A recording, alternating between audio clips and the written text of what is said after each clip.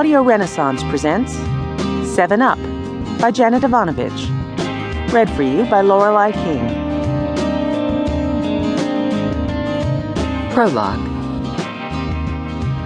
For the better part of my childhood, my professional aspirations were simple.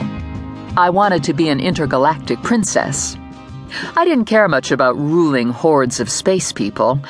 Mostly I wanted to wear the cape and the sexy boots and carry a cool weapon. As it happens, the princess thing didn't work out for me, so I went to college. And when I graduated, I went to work as a lingerie buyer for a chain store. Then that didn't work out, so I blackmailed my bail bondsman cousin into giving me a job as a bounty hunter. Funny how fate steps in. I never did get the cape or the sexy boots, but I do finally have a sort of cool weapon. Well, okay. It's a little .38 and I keep it in my cookie jar, but it's still a weapon, right? Back in the days when I was auditioning for Princess, I had the occasional run-in with the bad kid in the neighborhood. He was 2 years older than me. His name was Joe Morelli, and he was trouble. I'm still having those run-ins with Morelli, and he's still trouble. But now he's the kind of trouble a woman likes.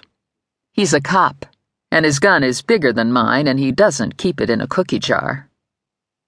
He proposed to me a couple weeks ago during a libido attack. He unsnapped my jeans, hooked a finger into the waistband, and he pulled me to him. "About that proposal, Cupcake," he said. "Which proposal are we talking about?" "The marriage proposal." "Are you serious?" "I'm a desperate man." That was obvious. Truth is, I was desperate too. I was starting to have romantic thoughts about my electric toothbrush. Problem was, I just didn't know if I was ready for marriage. Marriage is scary stuff. You have to share a bathroom. What's with that? And what about fantasies? Suppose the intergalactic princess resurfaces and I need to set off on a mission. Morelli shook his head. "You're thinking again." "There's a lot to consider." "Let me hit the high points for you.